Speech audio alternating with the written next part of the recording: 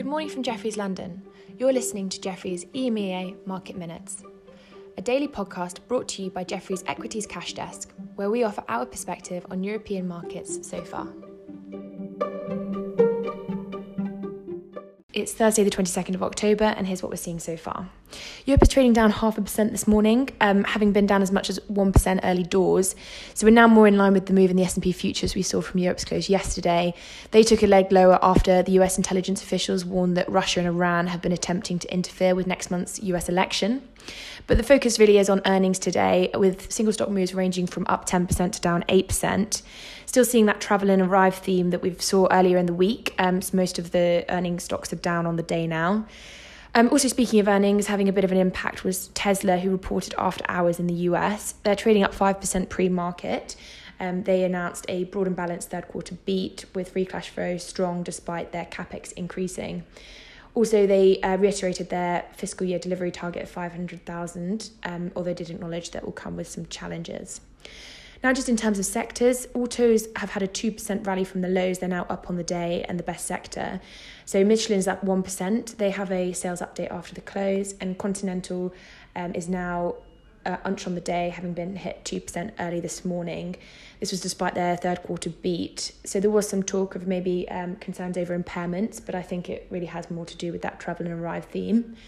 I think that the rally in the autos might also be a late reaction to the Tesla beat. So that might be a stock to keep an eye on as it opens up, and see how that sends ripples through the sector.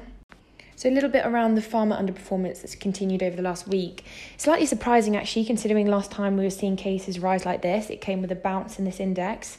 And actually this is also coupled with the fact that we're not seeing much of a bounce in the stay-at-home basket either. So that's certainly a discrepancy to keep an eye on. And there was even actually some positive news out in the space overnight. So AstraZeneca and J&J have said that they're going to resume their vaccine trials as soon as this week. The AstraZeneca ADR was trading down 3% late last night on the reports that a volunteer in its trial had died. However, it did conspire that he was on the placebo, so the death therefore is unrelated to the trial. So as I mentioned, a lot of earnings focus to concentrate on, so I'm just going to quickly split these into sectors and go through them.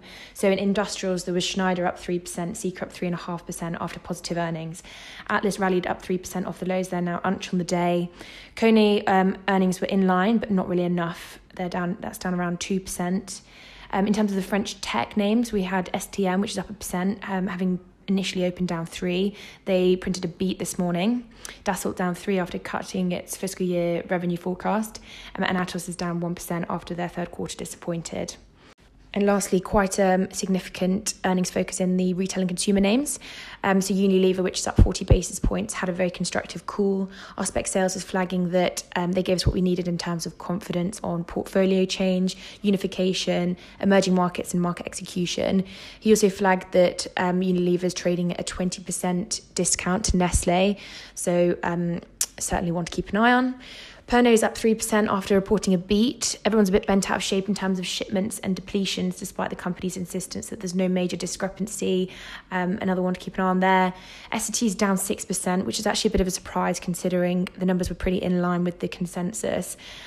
So that's all from us today, but thank you for listening and have a nice day.